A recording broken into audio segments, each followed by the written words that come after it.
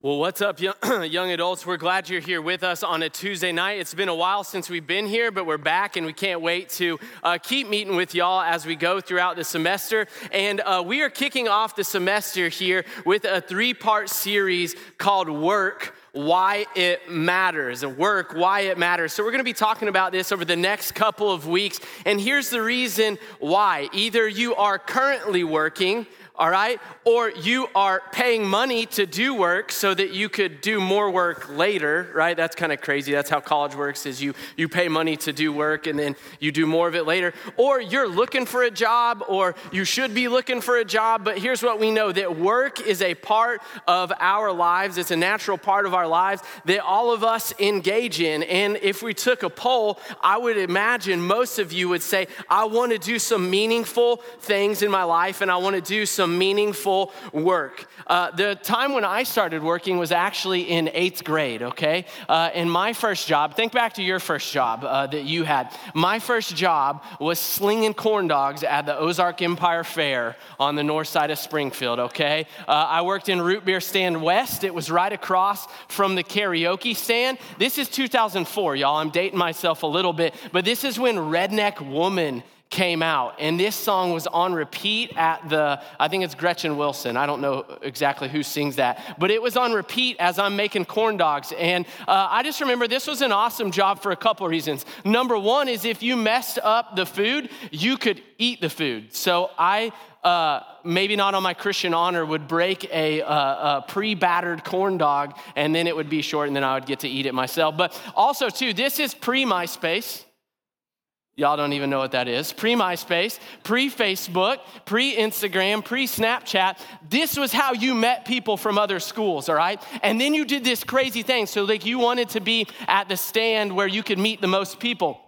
And then you did something crazy. You then had to talk to them in person first. And this is how you met somebody. And so this was the cool part of my first job, making corn dogs at the Ozark Empire Fair. It was a good way to start. And then, I spent time, I mowed yards after that. I worked on a farm for a little bit.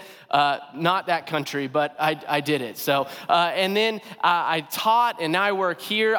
Work has been a part of my life, right? Naturally, work has been a part of my life. And I think we have to ask ourselves this question is, why is work a part of our lives? Why is that something we do? Why, if you're in school right now, are you doing work to go work? If you have a job currently, why is that a part of what we do? And so what we do here at Young Adults each week is we open up God's Word and we look at what does it have to say? Why did God create work? Why is that something that we do? But also beyond that is, how do we have a view of our work?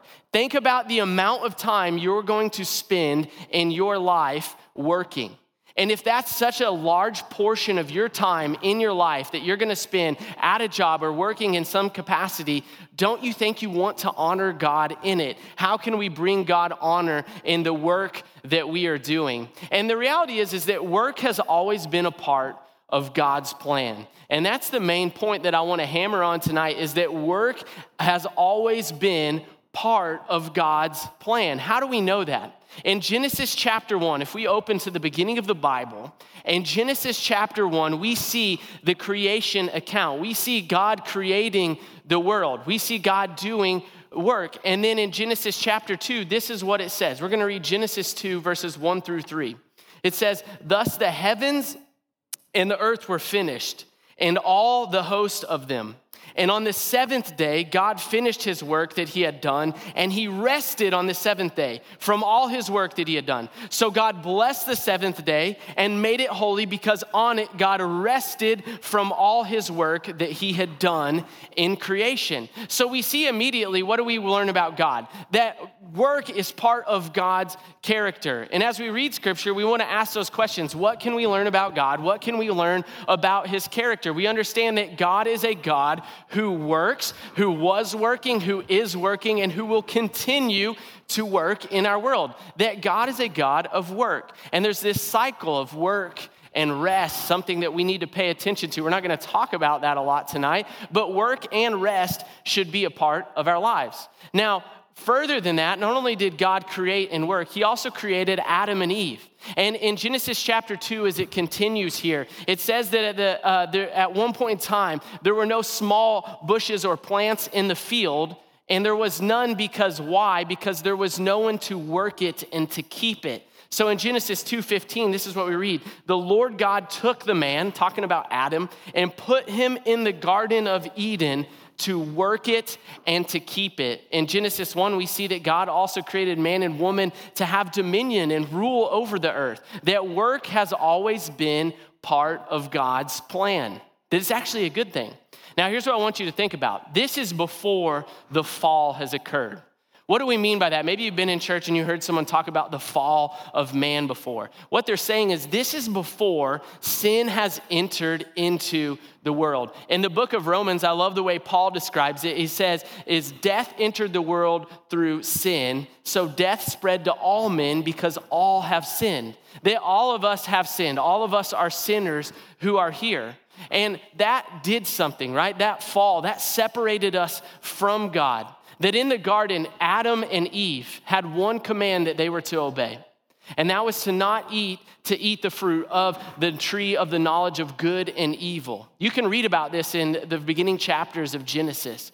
And you can see that what did Adam and Eve do? They did the one thing that God told them not to do. And so sin entered the world through that choice. And what that's done is it's complicated the work that we do. Because we live in a broken and sinful and fallen world, it's complicated the work we do. And we're going to talk about that more in the third message of this series. But it has created some complications for us in the way that we approach work and the way that we view work as a society. But if you think about it, okay, in Genesis 2 here, we're before the fall has happened. That means when in the garden, when things were the way they were supposed to be, when humans, Adam and Eve, were in a relationship with God and there was no sin and things were as they were ought to be, that work was a part of the equation. So before sin ever enters into the picture, work has been part of God's plan. That means it's a good thing. That means he has a purpose and a plan for it. That our work is a good thing. But what's happened is it's sometimes this view of work and the way we approach work is not always correct in our society. All right, so think about it this way. If we took a scale right here, okay? And if on this side of the scale, we had this viewpoint, that work is completely meaningless. Can anybody give an amen that's in a math class in high school that says, this is meaningless? I literally have a calculator on my iPhone. I can look up equation solving stuff online. Like, I don't need this. Work is meaningless. It has no point. It has no value. Maybe you're in a job currently and you're like, what I do does not contribute to society in any way. You view work as meaningless. Maybe you only view your work as a job just so you can get a paycheck, because if you have a paycheck, that means you can live and do what you want. That is the purpose of your work.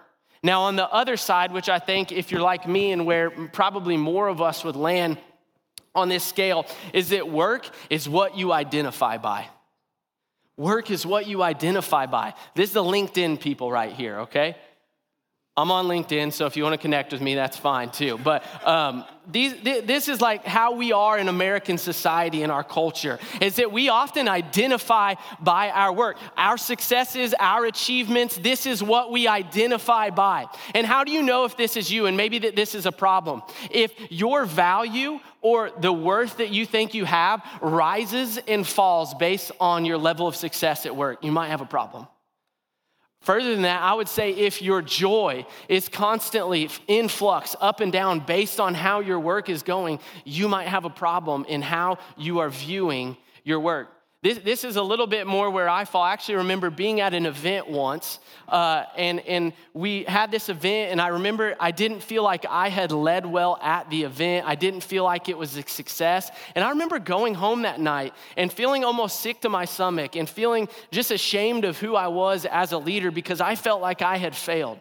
Now, that was not what God had planned for me in that time, right? That's not the way God allows us to have failures and things to evaluate and to see where we need to grow and where we need to change. But my whole self-worth, my whole identity was all wrapped in, if I'm successful, then I'll be happy, then I'll be joyful, then I'll feel good about the way things are going. So it's a problem if we completely identify by our work, but it's also a problem if we take work and we treat it so flippantly that it's completely meaningless to us. There's got to be a better way, right? There's got to be a better framework, a healthier approach to what we do. And I think that one of the pieces of scripture that I keep coming back to, I memorized this a long time ago whenever I was in college, and it's Colossians 3:23, which says, work willingly at whatever you do as if you were working for the Lord and not for people. Work willingly at whatever you do, right? As though you were working for the Lord rather than just for people. And if you've ever heard a message on work, or if you've ever heard a talk on this, you've probably heard this passage come up. But this is the Apostle Paul here writing to the church at Colossae. And within basically rules he's giving for Christian households, AKA practical advice for believers, Paul is saying here, you need to work willingly as if you were working for the Lord and not just working for people.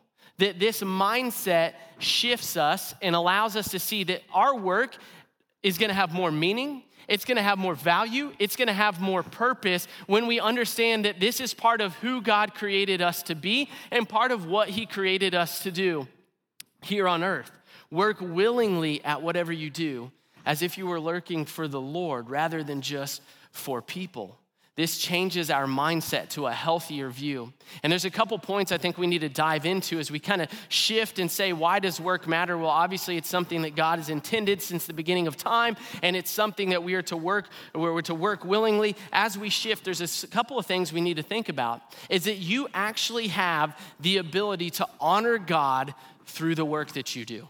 You actually have the ability to honor God, the creator of all things, through the work that you do and the way that you approach your work and the way that you carry it out. You know, over the break, I listened to a book called A Hiding Place by Corrie ten Boom, all right?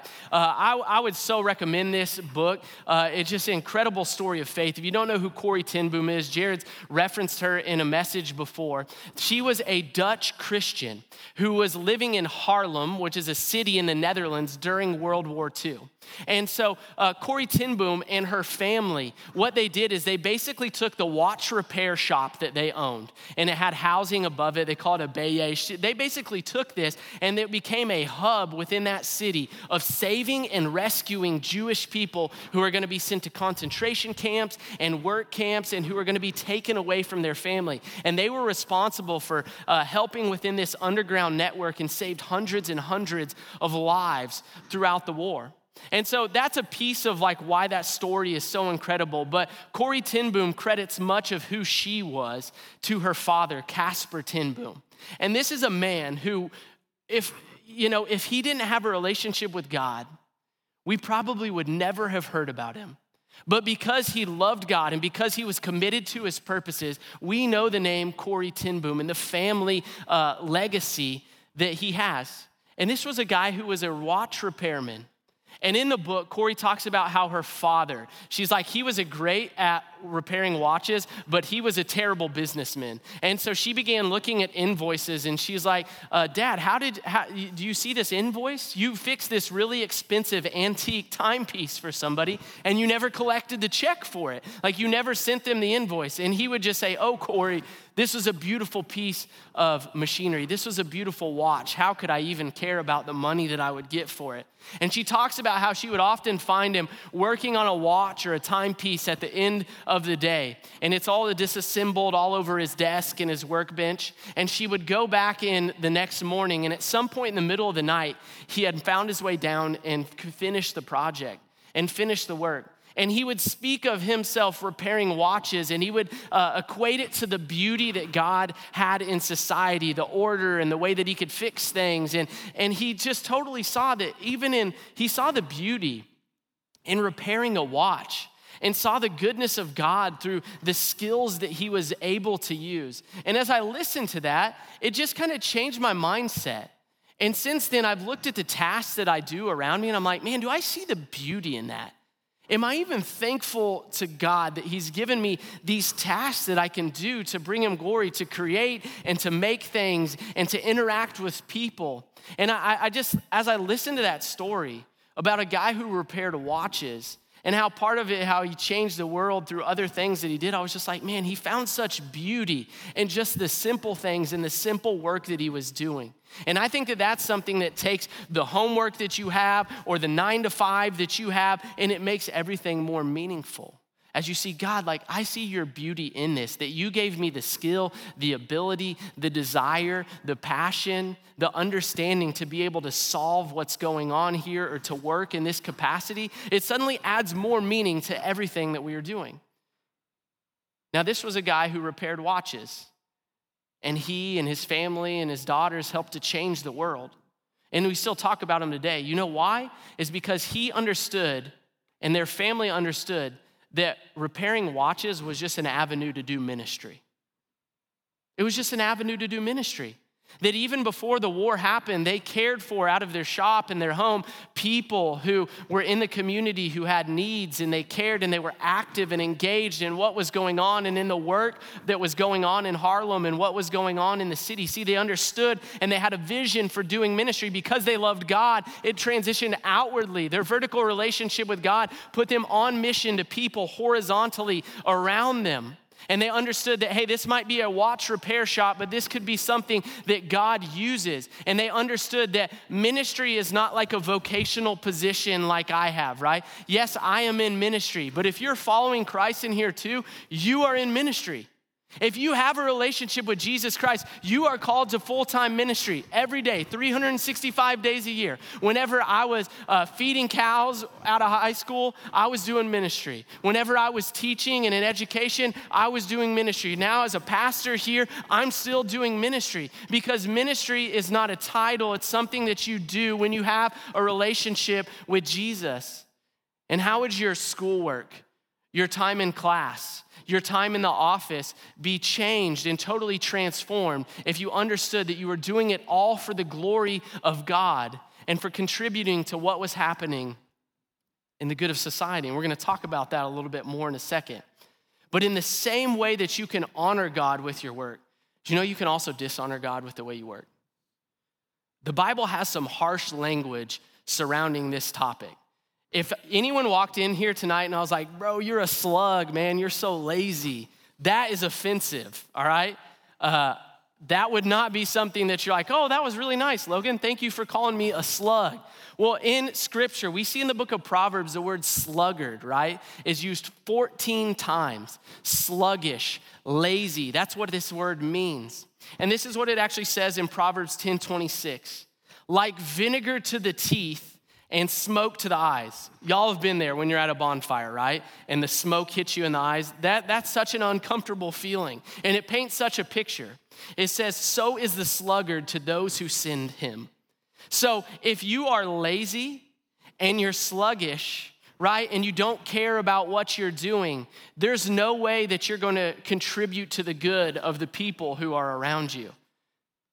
You know, elsewhere it says in Proverbs 6:6, it says, go to the ant, O sluggard. So person who is lazy, go to the ant and consider her ways and be wise. That if you watch an ant, right, they're working, they're moving, they're doing something, they're producing something, that's actually wisdom. Did you know elsewhere in Scripture, it talks about that idle hands lead to ruin. If you don't have work to do and things going on in your life, something you're working towards, that's not gonna be for the betterment of your spiritual life and your spiritual walk with God. You can bring dishonor to God in the same way through your work. I want you to think about this. Let's hone on this. Sometimes I'll talk to a guy who's in college.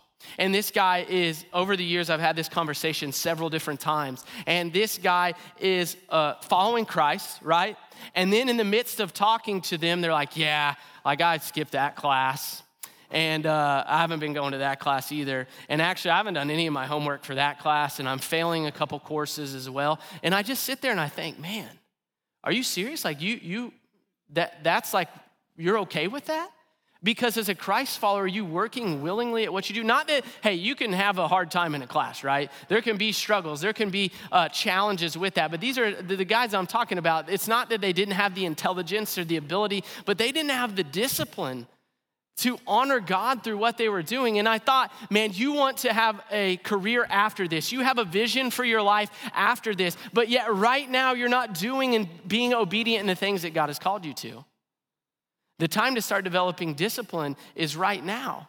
God will help you to develop the discipline that you need. You need to ask him for it. And a lot of times you need to surround yourself with people who are being disciplined as well. The habits you are creating right now, today, will be the habits that you're carrying into tomorrow. So you've got to evaluate and look. And if that's you and you struggle with that, that's okay. God can redeem it. But you need to take seriously the things that you're doing. I don't think we should, as believers, approach anything in our lives just flippantly without care.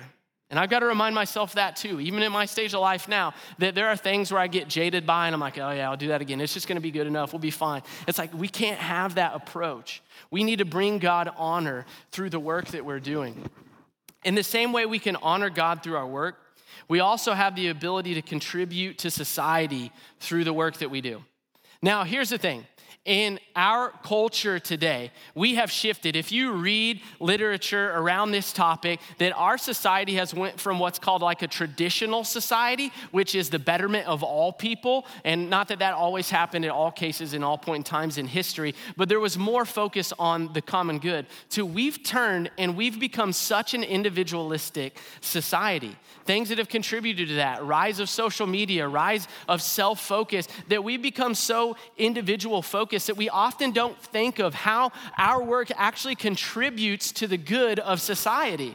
I think about it this way, okay? I went to Walmart yesterday, and I doubt that the lady there wanted to be working, but I had this conversation with her. It's cold out, but I thought, man, as I buy groceries for my family, or as I buy formula for my baby son, and as I get that, I'm just so thankful that someone was there, that cashier was there to be able to give me those products I need. I'm thankful for the truck drivers who transported it to the store, the logistics managers that made sure the load arrived, the people who were in the factory, making sure that stuff was packaged and prepared safely. I'm thankful for all of those people because all of those people contributed to the good of society. And this has changed my mindset as I looked at this lady who was checking us out at Walmart, and I just said, hey, thanks for working today. I've never told anyone that before, I don't think. But I was just like, hey, thanks for being here today. Thanks for working. And I was legitimately had thankfulness in my heart because I feel like God directed me and reoriented my heart and is teaching me that. I was thankful for the work that this lady did because we have the opportunity to contribute to society through our work. You know, right out here a couple Sundays ago, I was talking to a young adult girl in our church named Hannah. I've known Hannah for a while, and I was just catching up with her about what she's doing now currently and what she's where she's at with her career. And she's just finishing up doing some practicum work and some things that she's going to be a social worker. And now here's the thing. I was in education for 7 years. I know how difficult being a social worker can be. This is a field of ministry. You see a lot of really dark things, and you have to advocate and fill in the gap and stand in some places that it's a hard thing to see and to know about what's happening. And she told me about this internship that she completed and how she just loved it. And she had this vision of how she wanted to make a difference through that. And I was just like, man, Hannah, that's really cool because that's a hard thing to do. And so later I called her. We called her as a team, and I kind of asked her, like, hey, will you tell me your testimony, Hannah? I know that you got saved when you were in school, but why do you want to be a social worker? Why do you care about that? And she told me, she's like, I went through some rough things whenever I was a kid. You know, she said, when I was 16, I was angry at the world, and I wanted to just fight against the world is the way she said it. And she said when she went to Missouri State University, she carried that same attitude into what she was doing, that she put a lot of emphasis on drinking and finding validation in the wrong things. And she said it wasn't until this girl started investing in her, that a girl started investing in her and having conversations that really mattered to her, that something transitioned and changed in her life. That she heard the gospel, she heard the good news of Jesus. And she said, had she not had a relationship with Jesus, she would never have the vision for the work that she is currently doing. And she said, no child deserves to grow up in a home where they're unsafe, unprotected, where they don't have their needs met. And she says, I want to be that for people. And I looked at Hannah and I thought, wow, the work of Jesus in her life has going to help her to contribute to the good of society. She's going to go out with a kingdom mindset, doing the work and being the hands and feet of Jesus to kids in our state and in our city. And it reminded me of John 17, 1-4. And it says this. It says, when Jesus had spoken these words, He lifted up His eyes to heaven and said, Father, the hour has come. Glorify your Son, that He may glorify you. Since you have given Him authority over all flesh to give eternal life to all whom you have given Him. And this is eternal life, that they know you, the only true God, and Jesus Christ, in whom you have sent. I glorified you on earth, having accomplished the work that you gave me to do. What did Jesus say? He said, God, I know my time has come, right? This is Jesus here before He's gonna go to the cross. We sang about it earlier, that He was gonna willingly die for us, to be a sacrifice for our sins, to take on a debt that He didn't earn. That was the work that He came to do, not just the ministry that He had completed, but He said, hey, I've completed all this, but His final work was gonna be through what He did on the cross. That Jesus was gonna be killed and crucified on a cross, buried in a tomb, only to rise again 3 days later, overcoming death and the grave. And it's through that work that we can have a relationship with God again. When we admit we are a sinner, when we believe in that God sent Jesus to die on a cross for us, and when we confess Him as Lord of our life, we get to be the beneficiaries of that work. Do you know what it looks like to be a beneficiary of that work? You just have to say yes to following Jesus. I said something right there. Confess Him as Lord of your life. That just means giving over the authority of your life. Maybe you've been trying to make all the decisions on your own. You've been choosing what you do and don't do, and you're just looking for guidance. You're looking for direction. You're tired and you're worn out, and you say, man, I want a relationship with God. Jesus' work on the cross allows us, sinful, broken people who are deserving of death, to have eternal life through what Jesus did on the cross. And it's simple. We just have to say yes to Him. We have to receive the gift that He gave us, and we get to be the beneficiary of the work that He did on the cross. Now, here's what I want you to think about. Here's what I want you to do as we move forward and as we continue to think about things. Maybe you are in a program at school or a class at school that you hate. Maybe you're in a job that you hate. You dread going to work. You dread spending Monday through Friday in the office. This is what my challenge for you is. Stop saying you hate it. And start praying and asking God, what do you want me to learn through this? Stop saying you hate it. Stop being unhappy with where you are and lacking thanksgiving for where you are. But say, God, what do you want me to learn through this? This isn't where I want to be. Maybe this isn't what I want to be doing. But what do you want me to do through this? You know, one of the biggest mistakes that I made whenever I was in college, I still can see the faces of all the people that were in my program at Missouri State. And I was so focused on getting done and doing well in class and moving on to the next thing, and then I wanted to get a good job, that I missed opportunities to share the gospel that I'll never have again. I'll never have those opportunities again. And whenever I was teaching, I taught for 7 years. And I felt like I had this moment with God whenever I was on my second year of teaching where I was like, I don't want to do this anymore, God. I'm done. Like, I'm out. I want to do something different. I want to go do something that I enjoy. And I was just like, man, I'm out right now. And I felt like God really put on my heart, hey, I've called you to something else down the road, but I haven't released you from where you're at yet. And years 2 through 7 of teaching were the most fun I had teaching the entire time I did it. It was some of the most effective years of ministry of my life. It's some of the greatest influence that I have, some of the greatest memories that I have ever had come from that section because God brought me to a point of surrender. I can't take credit for that, but I said, you know what? I'm gonna go all in where I'm at, and I'm gonna enjoy where I'm at, And God, I'm just gonna let you worry about the next step for me. I don't need to know where I'm gonna go next, but right now I'm gonna be faithful where I'm at, and I don't regret any of that. And I'm so thankful that God was gracious enough and kind enough to teach me that I can look back on those years that I could have wasted and said, man, those years were awesome. Those years were effective. Those years were great. I have good memories. And I want the same thing for you, because life is but a vapor. It's here today and it's gone tomorrow. And God has right now, wherever you're at, meaningful work for you to do. And some of y'all right now, you're praying through and asking God, what do you want me to do after school? Some of you are in a career path right now, and you've been in it for a few years, and you're praying and asking God, what do you want me to do? Some of you might be doing the wrong, you might not be where God wants you to be for down the road. But I want to challenge you to start praying, to stop saying, hey, I hate where I'm at, but also to start praying, God, what do you want me to do? Hey, I'm open, I'm willing. God, what do you have for me? What do you want me to do? What do you want me to do with my life? And that's my prayer as this series goes, is that people would see that there's such meaning and value in what they're doing, because there is an enemy that came to steal, kill, and destroy, and he wants to rob you of joy in the work that you're doing. But God has come so that you could have life and have it abundantly, and a big piece of that is the work that you do.